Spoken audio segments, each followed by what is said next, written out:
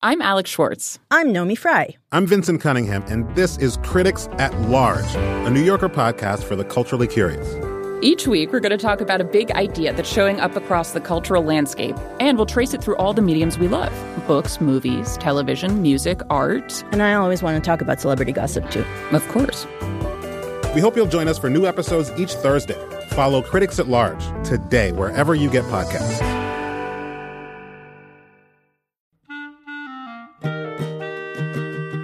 This episode of Livewire is brought to you by Progressive Insurance. What if comparing car insurance rates was as easy as putting on your favorite podcast? With Progressive, it is. Just visit the Progressive website to quote with all the coverages you want. You'll see Progressive's direct rate, and then their tool will provide options from other companies so you can compare. All you need to do is choose the rate and coverage you like. Quote today at Progressive.com to join the over 28 million drivers who trust Progressive.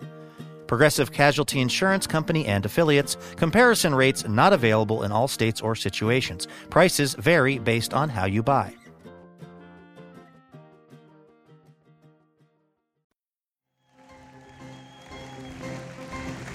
The Livewire podcast is sponsored by Ergo Depot, a company committed to healthy furniture and healthy communities.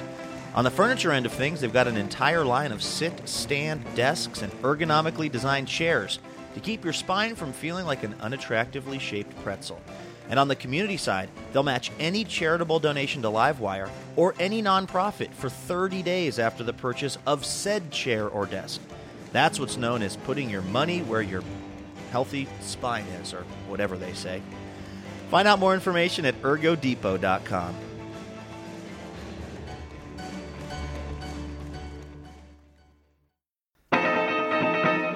Hey folks, it's Luke. Stay where you are because coming up, comedian Todd Barry, the joke genius himself from Conan O'Brien and Comedy Central, will bring the funny.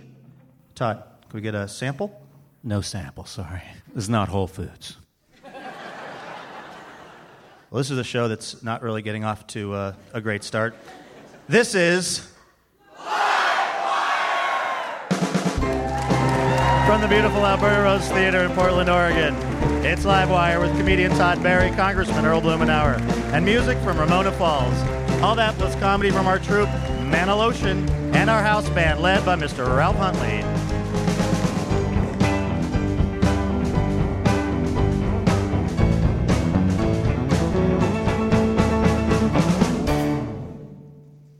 All right, welcome to Livewire.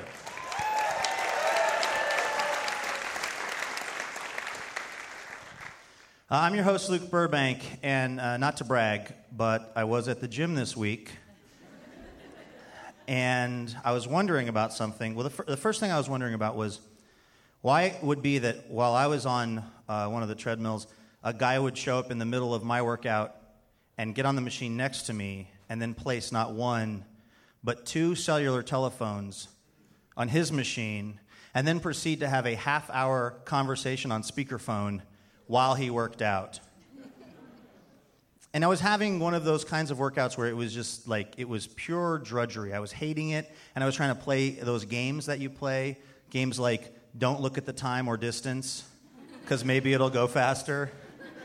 Like I put a towel over the machine because like that controls time and space in my mind. And then I run for like 6 hours, but I peak, it's been 45 seconds.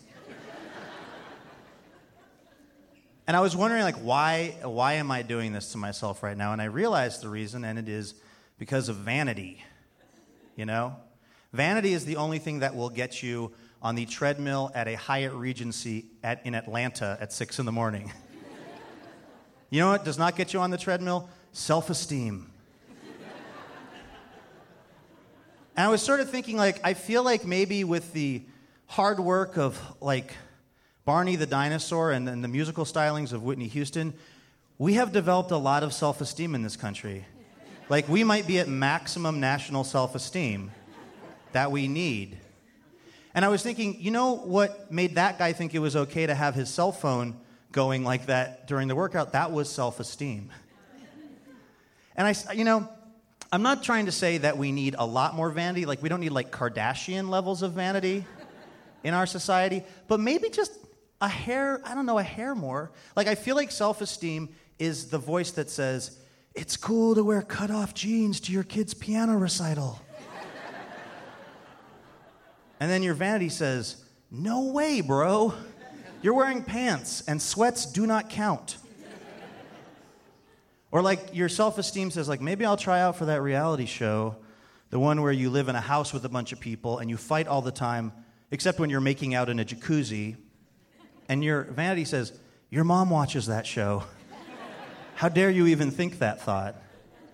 So I guess my message of hope tonight is that maybe we can go through this show, and maybe we can go through this week, just as a country, dialing down the self-esteem 1%, and dialing up the vanity maybe 1%.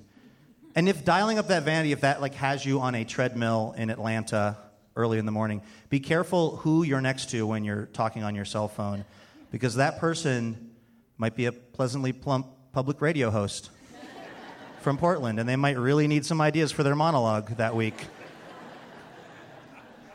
And they might talk about you on stage, and your friends might hear it, and they might post it on your Facebook stream, and then that would be the ultimate blow to your self-esteem. All right, you guys want to do a radio show? All right, here we go. All right, let's hear some music, you guys. Last year, Ramona Falls asked our house poet, Scott Poole, to write a poem that they could use as their bio. That poem included the line, Ramona Falls isn't afraid to tell you, through its music, that you might die in a rhinoceros goring while wearing a Hello Kitty t-shirt ironically accident, which tells you absolutely nothing about their music and is why you should never have a poet write your band's bio.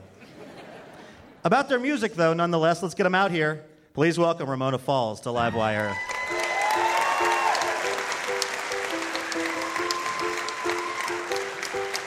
The softest lips, the sharpest tongue, to gutsy breath, just in my lungs. Too hard to let go of total control. Oh, too I know. I have to let go of total control to get back. You can't take it back. Holiest man, come on up down, watering hole, smiling so. Too hard to let go of total control. What too I know. I have to let go of total control. Take it back. You can't take it back.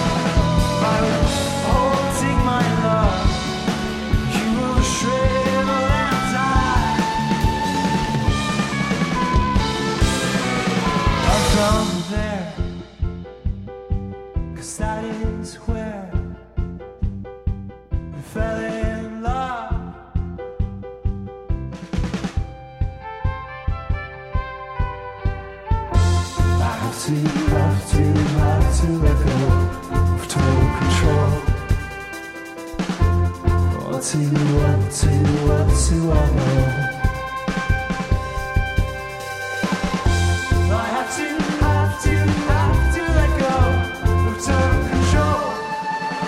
fight. You can't take it back. You can't take it back.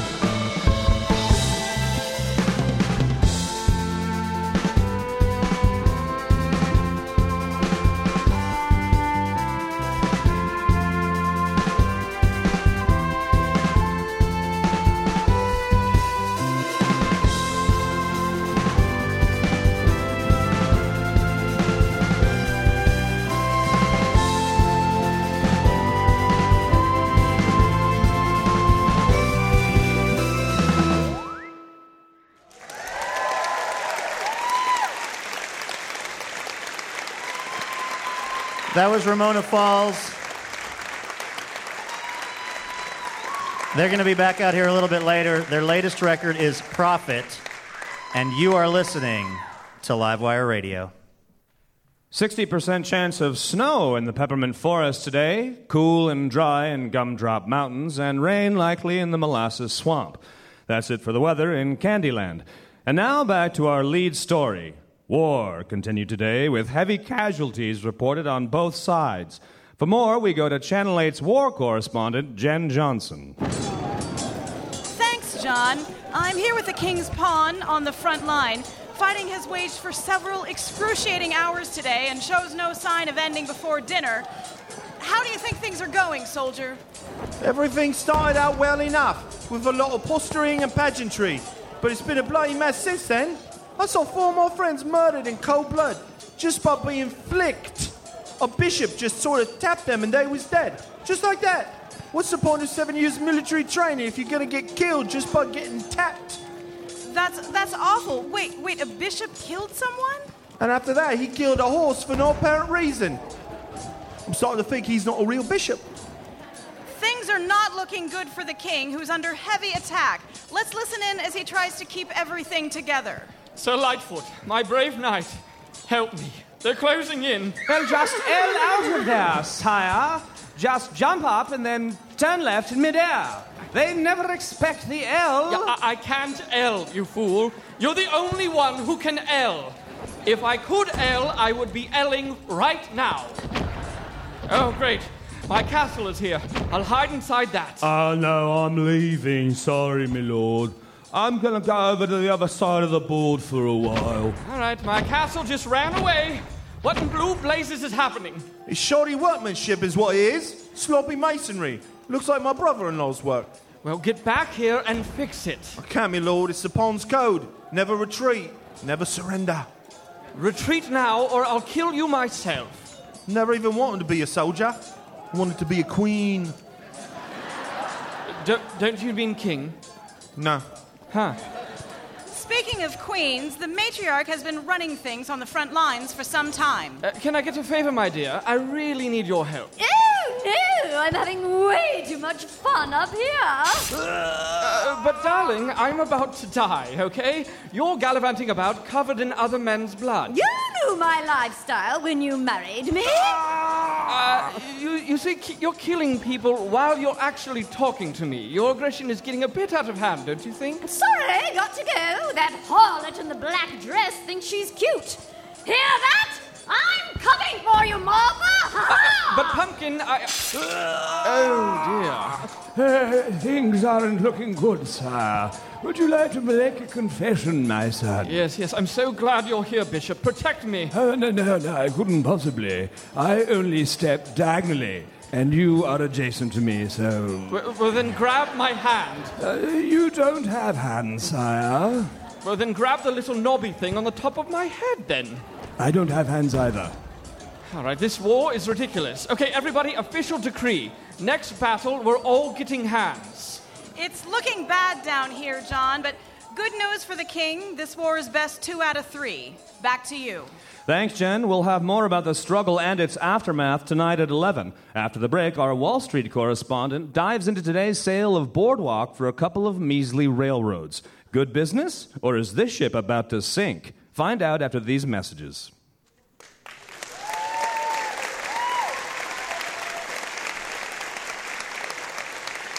That is Sean McGrath Andrew Harris, Laura Faye Smith, Jason Rouse, and Courtney Haumeister. That's our sketch troupe, who are calling themselves, this episode, Manalotion.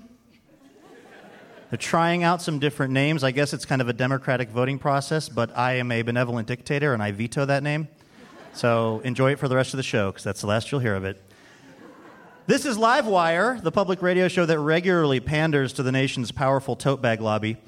Coming up, comic Todd Barry, Congressman Earl Blumenauer, and more music from Ramona Falls. Stay tuned. We're going to be right back.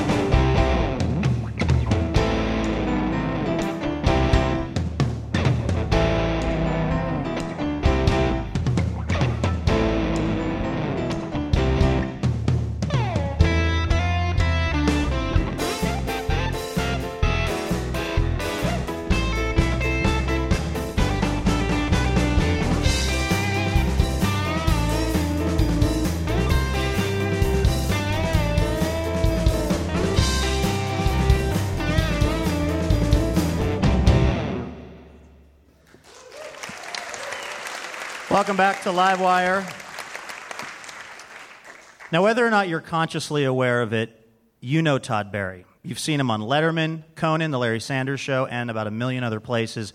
But now Todd is ready to get to know you, the audience. That's because he's currently on a national tour where he simply walks onto the stage, starts talking to the crowd, and sees where it goes from there. Please welcome Todd Barry to Livewire.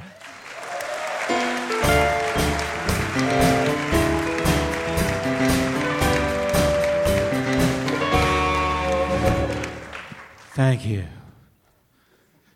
This guy clapped by touching his knee. That's not clapping. That's Portland clapping. That's Portland clapping? Okay. He's holding some white wine in the other hand. He's got white wine and a chicken.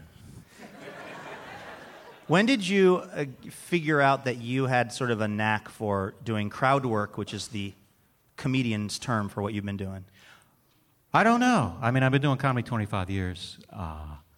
I don't know. At some point, I guess I just got bored with myself on stage. So, see someone in the audience who looks like they could be fun, and hope that something happens. What are the traditional markers of somebody who's going to be fun? It's usually someone who's not trying too hard to be fun, and lets me find the fun. Or if they have a stupid job. Or an interesting job. There's no stupid jobs. There's some stupid jobs. I guess I have a stupid job, now that I think about it. This is your second tour nationally doing crowd work. Are there parts of the country that are more receptive to it or are more fertile for the funny? I'd say every city but Portland, really.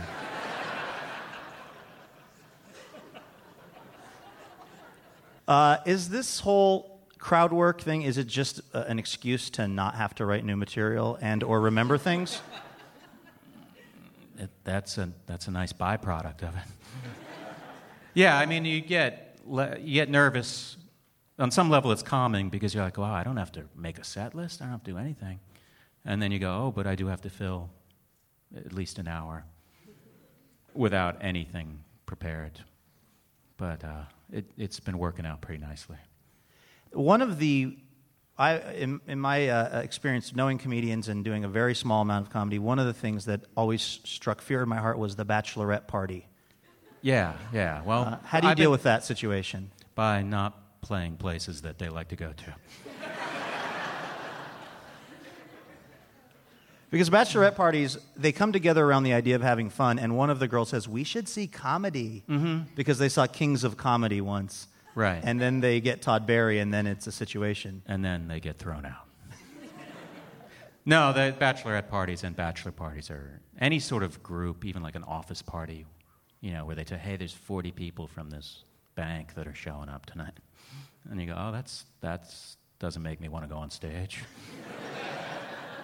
Because they think it's like, they get a little like, it's about us, and it's not about them. It's about me. Not about who they're marrying, and who cares about that.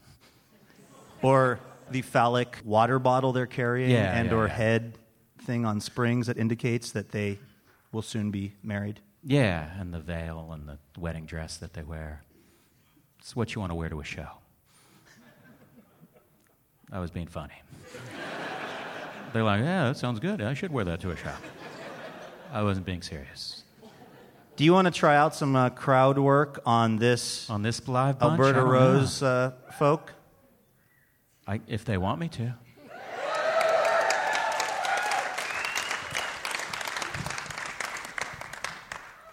Oh, maybe I'll stay seated to do this. Now I'll stand up to simulate actual conditions. I'm going to do 5 minutes. I don't want to stand up for 5 minutes. So I would come out, and I would go, what's going on, Alberta Rose Theater? And 3 of them would do that. And 397 of them will just be like, oh, we're not. And then I would just look around and see if there's anyone intriguing. No one's particularly intriguing tonight. No, I look like someone who might be fun to talk to, like that guy with the Elvis hair over here. Big smile. He can't be a mean guy. What's your name, sir?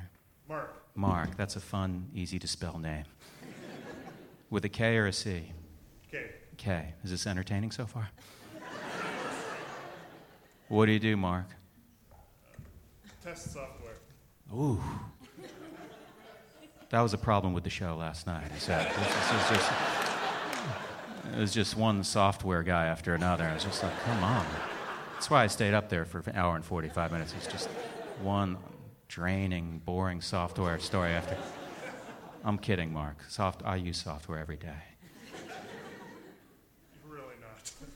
It's not fun? You want out of the business? What do you want to do? Absolutely nothing. You can't have my job.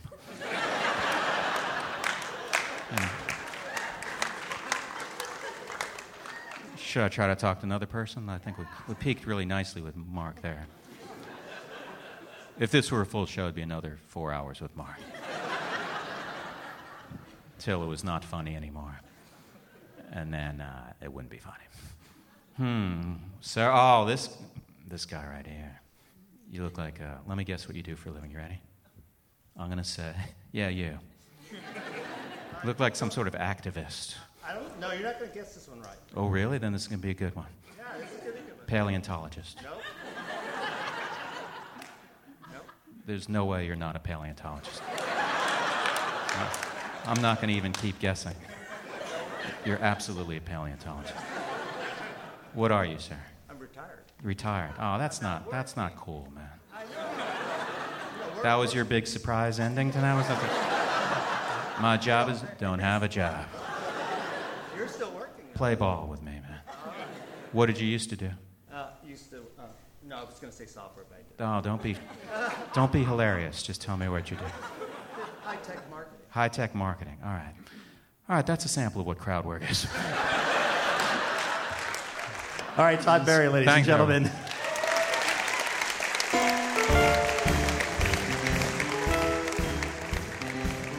Hey guys, it's Luke.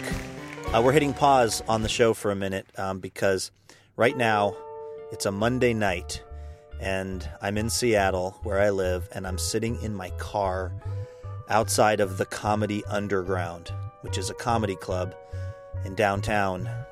And when Todd Barry was having all that success on stage with his crowd work, I couldn't help but wonder if maybe the reason my stand-up comedy has been not that successful is because maybe I had too many prepared jokes.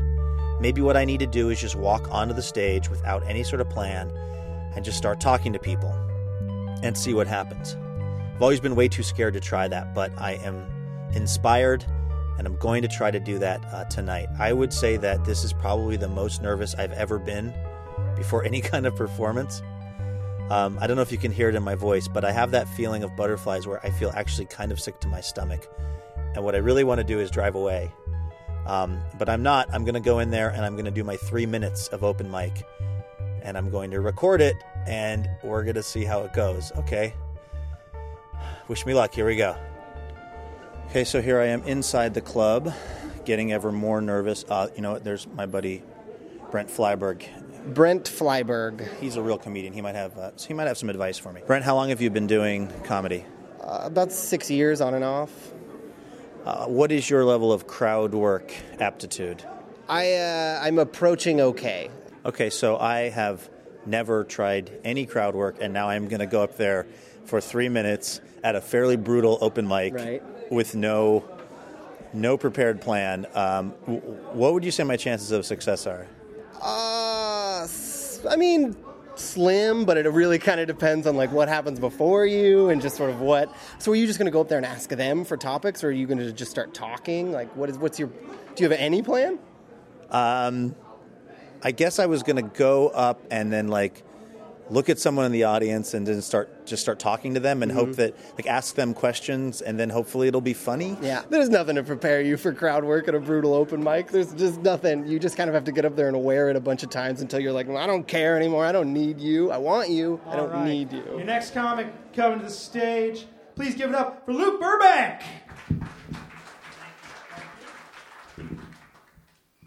Hey, you guys. How's everybody doing? What's going on over here, you guys? Okay, sorry, hold on. Okay, just to set the scene for you, there are about 10 people total in the audience in a room that normally holds maybe about 100 people, and they are all spread out kind of in the dark corners of the room. Do you know how much your hair looks like Miley Cyrus from the back? Only from the back, though. Okay, sorry. Pause again. Just for the record, I want to mention this woman actually totally did look like Miley Cyrus from the back. She had the exact same hairdo. And so I guess I was thinking that maybe this could kind of go somewhere. And when I called her Miley Cyrus, she did kind of laugh. I mean, she was mildly amused, but then that was it. And so then I got to try to come up with something else. And in my desperation, like in that moment, I ended up going for this joke that is just like totally low-hanging fruit and very not original at this point regarding Miley Cyrus. I ended up going for a twerking reference. Is that for like twerking purposes? What's your kind of like twerk proficiency? Which actually kind of gets a laugh.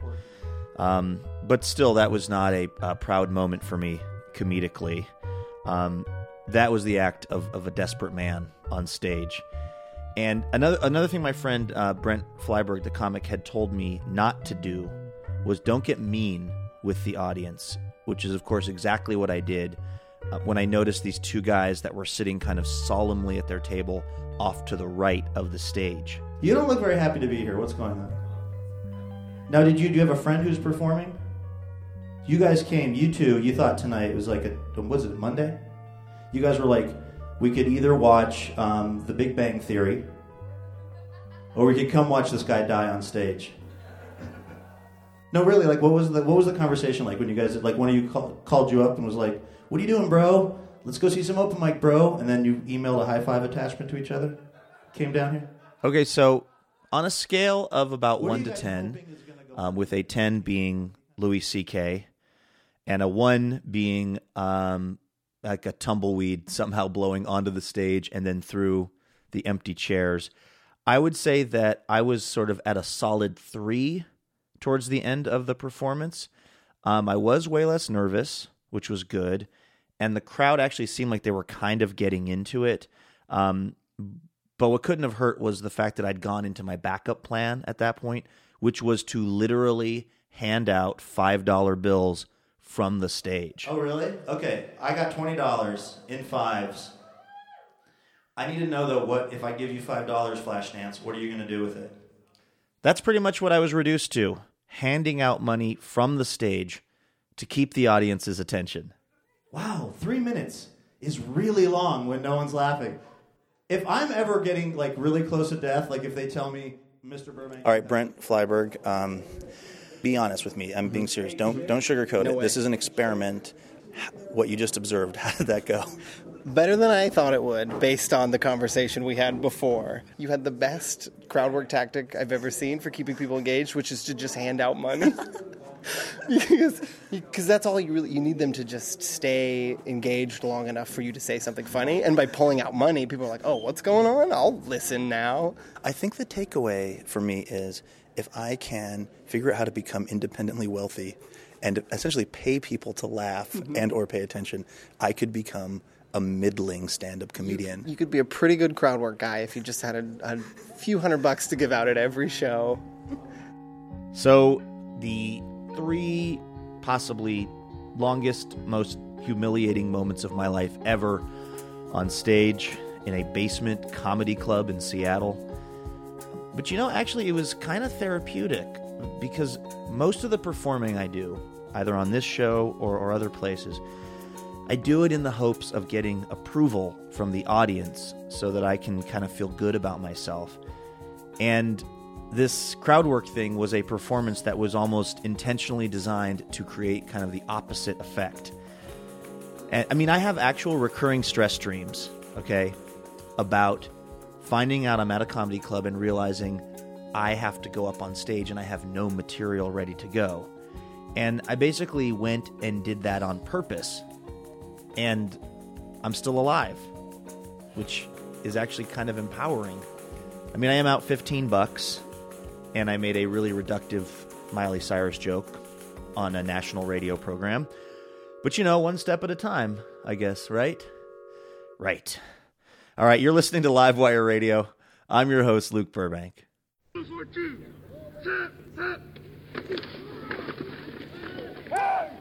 It's fall in Battle Creek, Michigan, and that means one thing: high school football. At Sanderson High School, the season begins with a new coach. I've always been intrigued by football, ever since Joe Namath started wearing pantyhose. That's Margie O'Brien, Sanderson's ethics teacher and new head coach. I asked her how she got the position. We had to let Dave Thompson, the previous coach, go for reasons I'm ethically bound not to share publicly, as he's a member now of a group that has anonymous in their name. Anyway, I raised my hand and here I am. I spoke to some of Coach Margie's players to get an idea of how her style of coaching fits in with the team. Senior defensive back, Jeff Connors. The coach is cool, I guess. We don't do live contact drills in practice, though. She says it's too aggressive. Football is so violent, so I have them play some other games. Like this one called River of Justice, the Bunala Struggle. It's based on the Ugandan LRA conflict, and we just wrestle with stuff like whether peace is best accomplished through justice or forgiveness. Not real wrestling, but it's more metaphorical. For Jeff and his teammates, Margie takes a little getting used to. Coach puts cucumber and papaya in the water? That's kind of different. She doesn't let us do things like intercept passes. No, I don't, and I'll tell you why. Stealing is wrong under any circumstances. I tell my boys if a ball is thrown by the other boys to one of their players and you see it heading towards you, just shoo that ball away. Just shoo it away. Well, what about fumbles? Well, if we recover the other team's fumble, Coach makes us give it back. Give it back with what? With an apology, Coach. Margie's ethical style of play sometimes leaves her players confused. Quarterback Dale Simmons. Yeah, Coach says it's unethical to keep our agenda secret from the other team. We're to be honest and truthful about our upcoming plays. And if possible, give them time to prepare a rebuttal. Blue 42! Blue 42! That's where I throw it to number 81 after he does a 10-yard up and out. I'd send your free safety and another defensive back. Yeah, you'll get him probably. Good luck. Now here it comes. Number 81, your job is to try to score a touchdown. His job is to tackle you. Now you give him a chance to do his job. Margie isn't here to win games, and she hasn't. Conflicts are usually a result of unmet expectations. Well, at Eagle Ridge, for instance, we started the game by discussing expectations with the Wildcats. Then we used a combination of empathetic reasoning and conflict de-escalation to come to a mutually beneficial agreement about what the final score should be. And then we just went out for pizza. We haven't had to play an actual game in a couple weeks. I miss hitting guys, but the yoga's better for my joints anyway. And she's an equal opportunity coach. I make sure to include kids who otherwise wouldn't get the opportunity, like the chess club and the slower kids. Slow is just fast in another speed. For the Sanderson Cougars, it was the best season they've ever had. They finished with 11 ties, a state record. In Battle Creek, this is Sarah Murphy for Michigan Public Radio.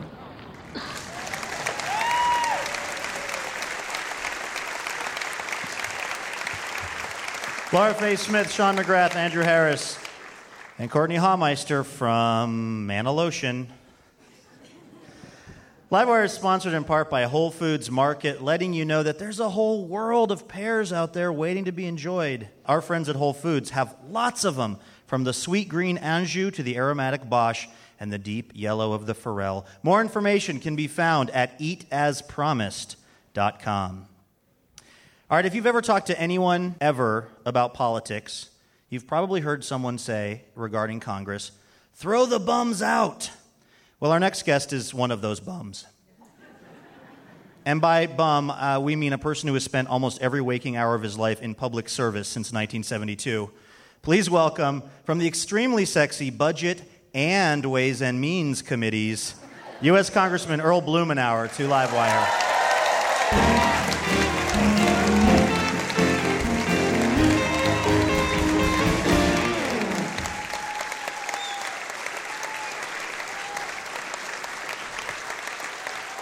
You're very popular here. We haven't heard that kind of applause since we had Glenn Beck on. And it's amazing. Congressman, can we just start with the basics? What is the number one misconception that people have about what folks in Congress do and don't do? I heard someone in the audience yell work. Two things. Number one, Todd Berry's set is over, so shut it. Number two, that's actually a good question. Well, increasingly, it's difficult to really be able to focus in on what is actually happening. We have just had our 43rd vote to repeal Obamacare, and we're careening towards a government shutdown, and there are some people that are willing to blackmail their way into a collapse of the global economy.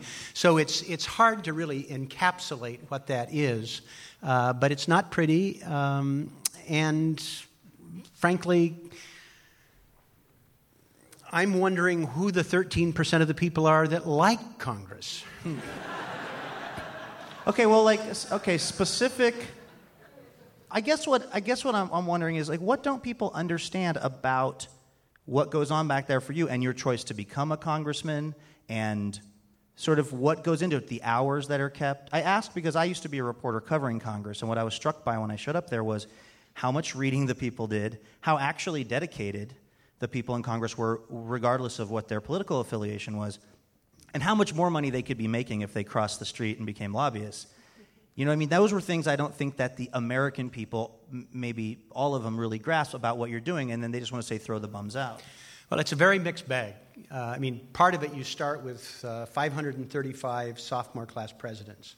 It takes a certain kind of person who kind of throws themselves into the mix. There are some extraordinary people, truly some extraordinary people who I'm privileged to serve with. There are others that you wouldn't want to be trapped in an elevator with. And it has increasingly become an era of much greater polarization. We've always had differences of opinion. Republicans and Democrats would battle over things, but there was a certain point where people would come together, solve problems, and there was more human interaction. And today that there's less of that interaction. There is much more that is focused on pretty narrow ideological efforts. So these are on people's minds, and it's really changed the dynamic in unusual ways. Is it fixable? I think it is. I spend a lot of time working on second and third tier issues while we wait for the clouds to clear. Things like dealing with international water and sanitation. I'm bringing back the infamous death panels, the end-of-life care. Every time... You got to be careful, dude. When you say those words, Sarah Palin gets like a Google alert. Yeah. And even here, we haven't even aired the show. She already knows you said that. That was a joke. It's end-of-life care.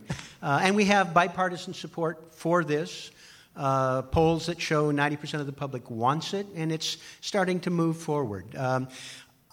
In my spare time, we're working to try and reform marijuana legislation to where we reach a point where we no longer arrest 2/3 people a year for something that half the country thinks should be legal. I wanted to ask you about that. The Department of Justice has recently announced that they're not going to go after Washington State and Colorado, places where recreational marijuana has been recently approved. Is that a huge turning point, you think? I think it's very important. There's a certain degree of prosecutorial discretion, and I'm glad that they're not going to arrest people in Colorado for doing what is required under the Colorado Constitution. But it also affects over a million people who have legal access to medical marijuana in 22 states, most of which has been approved by the voters. And I think the administration's turning a corner. I'm pretty confident that Oregon and California will be next in terms of voters legalizing adult recreational use. These people have anything to do with it. I think it's going through. Well, I think there are a couple. Wait till 2014, folks. But it will really be, I think, a very fundamental change in terms of not doing something that invites disrespect for the law. I think we'll stop shipping billions of dollars to Mexican drug cartels. We regulate it, we tax it, and we get on with life. And that decision by the administration, I think, is a very important step in that direction. You are listening to Livewire Radio. We have Democratic Congressman Earl Blumenauer with us right now. Earl Blumenauer. According to what we've been reading, legal marijuana professionals in the places where it is in fact legal currently can't write off their business expenses, even though, according to the law, prostitutes can in places where that is legal, which seems interesting. This is due to a law that was passed in 1982 that said anyone selling drugs can't write off their expenses. And you have proposed some legislation that would sort of change that, and we wanted to get some clarity from you on this issue. So we talked to a guy named Michael Davidson at A&E Tax Services, and we asked him what would and wouldn't be deductible if you were legally selling or distributing marijuana. And Earl, we just wanted to ask your opinion on some of these. Can I hit you with a couple of these examples? Okay. Well, let's work the crowd here a little bit. Okay. Everyone's a comedian. All right, here's a question. Earl. All right. Thank you. And we have run these by an actual tax accountant. Would this be deductible in a state where marijuana was legal either through medical distribution or recreational? Travel to and from a Phish concert. I'd give it thumbs up, 2 thumbs up. You're exactly right. Yes. Both the travel to the Phish concert and the ticket would be deductible, according to Michael. You have to go where you can sell your product at the highest profit, so both travel and the concert ticket are straight ahead costs of doing business. All right. How about a glass blowing class where you're probably going to make a bong? I would say yes again. Half right. It depends. Only deductible if they're already selling both marijuana and marijuana pipes. You can't write off professional development for a future need. We're all learning together here. You on said Livewire. 2015, yeah, didn't right. you? Yeah, exactly. 2015. Yeah, you're very... Work with me. Yeah, you're even more progressive than I thought. All right, here's another one. A subscription to High Times magazine. Yes. Absolutely. Professional publications and periodicals, completely deductible. $900 worth of jacked jalapeno Doritos.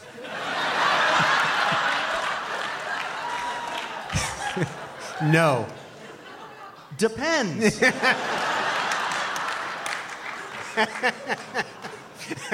Our tax professional says it would work as a promotion device, advertising, promotion, marketing gift with a purchase. And then last but not least, Dark Side of the Moon CD and Wizard of Oz DVD for pairing up. I vote no. You're absolutely right, Congressman. The answer from the accountant was no, and now you're just being ridiculous. Earl Blumenauer, ladies and gentlemen.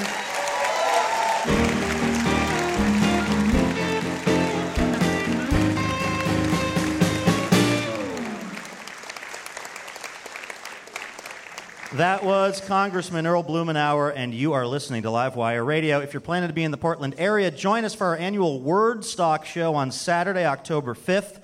We'll have authors T.C. Boyle, A.M. Holmes, and other people with letters for first names. Also, Tanya Donnelly from The Breeders and others will be here. Visit livewireradio.org for more information. Stay tuned. We're going to be right back.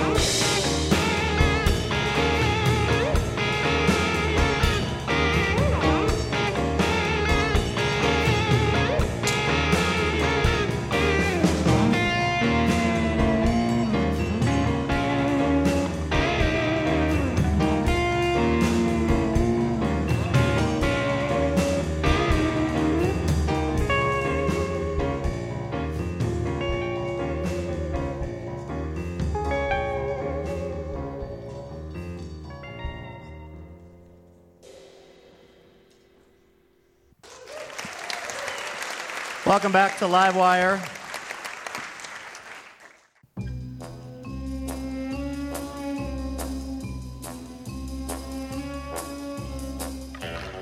This seat taken? Ah, Mr. Bond. Good evening. I hadn't counted on you turning up. Happy to disappoint you, Blofeld. Gentlemen, the game is Baccarat. Let's see if your luck continues, Mr. Bond. Hasn't run out yet. So, Blofeld, what do you... Sixth, monsieur. Would you like another card? Sure, why not? 4, Banco. Okay, so... No, monsieur, put your bet here. Of course. Looks like you're having some trouble, Mr. Bond. No trouble, Blofeld. Just haven't played Baccarat in a while. Bond, it's pronounced Baccarat. Baccarat. Right, of course, Baccarat. Your bet, sir? What? What's up? Yeah. Now, ace is 1 or 11, right? No, it's 1. It's always 1. Right, I knew that. Okay, hit me. You have 3 cards, monsieur. That is the maximum. Right, of course, I knew that. Go fish? What? I mean, nothing. Nothing. So, Blofeld, I see the X-1 will be launching tomorrow. Yes, Mr. Bond. A satellite that can control all other satellites. Most ingenious if it... No, damn it. You can't bet both player and banker. I knew that. I was just testing you. Double down. I'm sorry, monsieur. That's blackjack, Bond. Okay, can I split these 8? No, that is also blackjack. Okay, who's rolling the dice? What dice? There's no dice. Now, face cards are 10, No, right? face cards are 0. What? I thought they were 10. That's lame. Why is that lame? Sometimes you need a 0. Okay, now if you when want to... is the river? Jesus, now, Bond, that's Texas Hold'em. This isn't a common saloon. Okay. Now, if I bet the tie thing... Then it pays 9 to 1. 9 to 1? Okay, I'll do that. But, ties never... Okay, fine, just put your bet here. Who ordered the mozzarella sticks? Mozzarella sticks right here. And the large Mountain Dew. Are you serious right now, Bond? This is the Monte Carlo Casino. 8 to you, monsieur, and 3 to player. 6 plus 7 is 13, you idiot. No, Bond, anything over 10. I'm looking at it, Blofeld. 6 and 7, Yes, 13. but you only take the second digit, so in this case, 3. Okay, so when do I... Ooh, look, a flush! Did you just say flush? What? What's up? Look, I was perfectly content to repartee with thinly veiled threats, but now you're just wasting everybody's time. Time waits for no man. You know what, Bond? Just go and play some slots, okay? and you want some advice, 3 cherries means that you win. Bond, are you humming your own theme song? No. All right, I'm leaving. Good evening, Mr. Bond.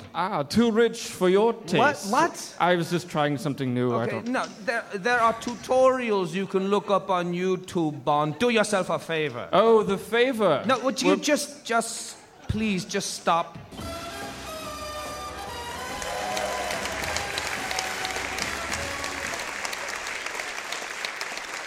Sean McGrath, Andrew Harris, and Laura Faye Smith of Manalotion.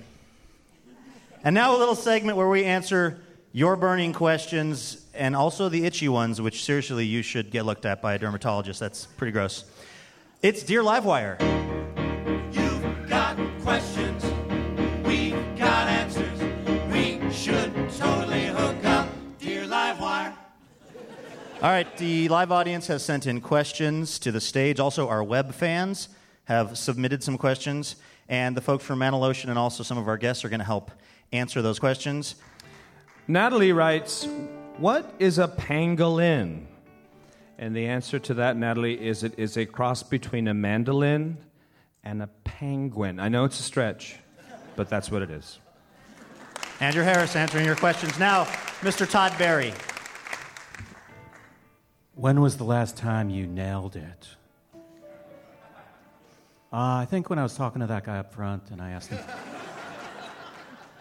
him what he did, and he had some sort of finance job, so I just stopped performing. I think that was a good decision that I nailed. Todd Barry nailing it, as always. Okay, sometimes we get questions from you, the Dear Livewire listeners, and we don't really feel qualified to answer them. And so we bring an expert on, and we got a question just like that from listener Elizabeth, and she asked, why do I keep doing stupid things? And we thought that this had some application to, like, let's just say the staff of a certain radio show that records in Portland on Saturday nights. Some of you have seen. So we wanted to call somebody up who knew the answers, and the person we called is Associate Professor of Neurology at Oregon Health and Science University, Dr. Matthew Brodsky. Matt, are you on the line? I am. Why does Elizabeth keep doing stupid things? I mean, we've all noticed it, and we're kind of worried. Well, I guess the scientific answer for that is that whenever we are in the process of making a decision, there are 2 parts to the brain that are at war with each other, if you will. The more evolved part of our brain, the cortex, and in particular the frontal lobe, which is responsible for executive function and thinking about decisions and the consequences of those decisions. And then there's the more ancient part of our brain, the basal ganglia and the limbic system, which deals with reward behavior. And that becomes active, in particular when thinking about sex, food, and other basic drives. And so while we like to think that the frontal cortex and the frontal lobe is really in charge of these decisions, often it's this older part of our brain that really drives the system and overcomes that. Does that mean it's hopeless for us to try to control that kind of older part of our brain? I suppose it depends on how much self-restraint one has. What if someone has no probably for most self-restraint people, yes. or negative self-restraint? Where do they stand? And what if they host a radio show? Probably you're in trouble and you're going to have difficulties. How's your basal ganglia? Like, studying this stuff, do you feel like you have a better ability to try to regulate what's going on in there, or at least identify it when it's happening? I'd like to think so, but that's just fooling myself, and no, I don't think that's the case. What would your advice be to Elizabeth, who keeps doing stupid things? I'd say just go with it and recognize that those things that you're doing probably aren't really as stupid as you think they are. There you go. Thank you very much, Dr. Matthew Brodsky. You're welcome. That is not professional advice, of course. All right, that's Dear Livewire, you guys, which is brought to you, as always, by the New Belgium Brewing Company, a company whose core values include environmental stewardship, enhancing people's lives, and creating beers that pair well with people. More information at newbelgium.com. All right, guys, We gave you the first hit for free, but now it's going to cost you. Actually, it's not. This is also free. But it's more of the music of Ramona Falls here on the Livewire stage.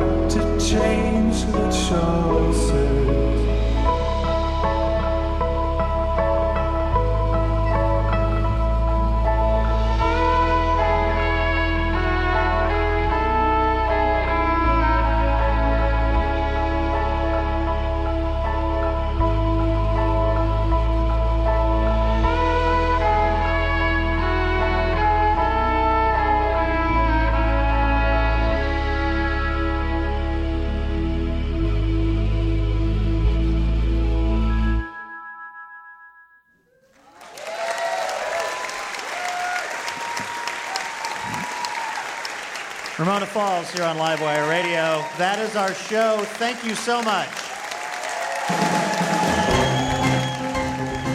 Our thanks to our guests, Todd Barry, Earl Blumenauer, Dr. Matthew Brodsky, and Ramona Falls.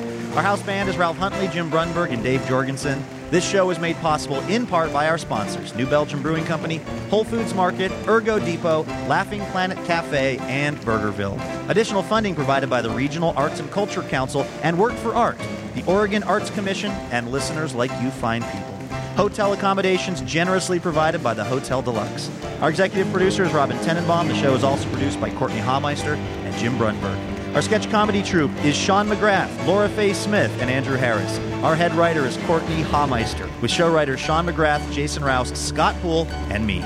Guest writers of this show were Alex Falcone and Ben Coleman. Sound effects by Jason Rouse.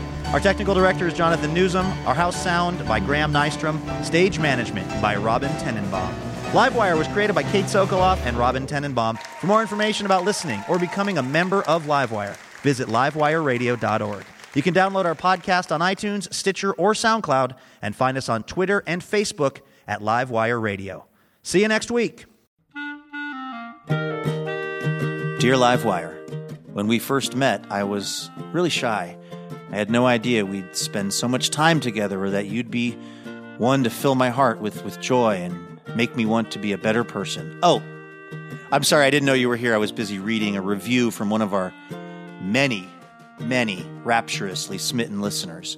Oh, wait. Actually, no, sorry. This is from Elena. Anyway, the point is, it would be really helpful if you wanted to leave us a review. Feel free to say really nice things about us, and we'll even read them now and then on the show. So you might hear your review of Livewire read on the program itself. Reviews help other people hear about the show, and then we can keep doing this for a long, long time because we love having this job. Thank you so much if you've left a review, and if you're about to leave a review, you can go ahead and do it right where you get the podcast.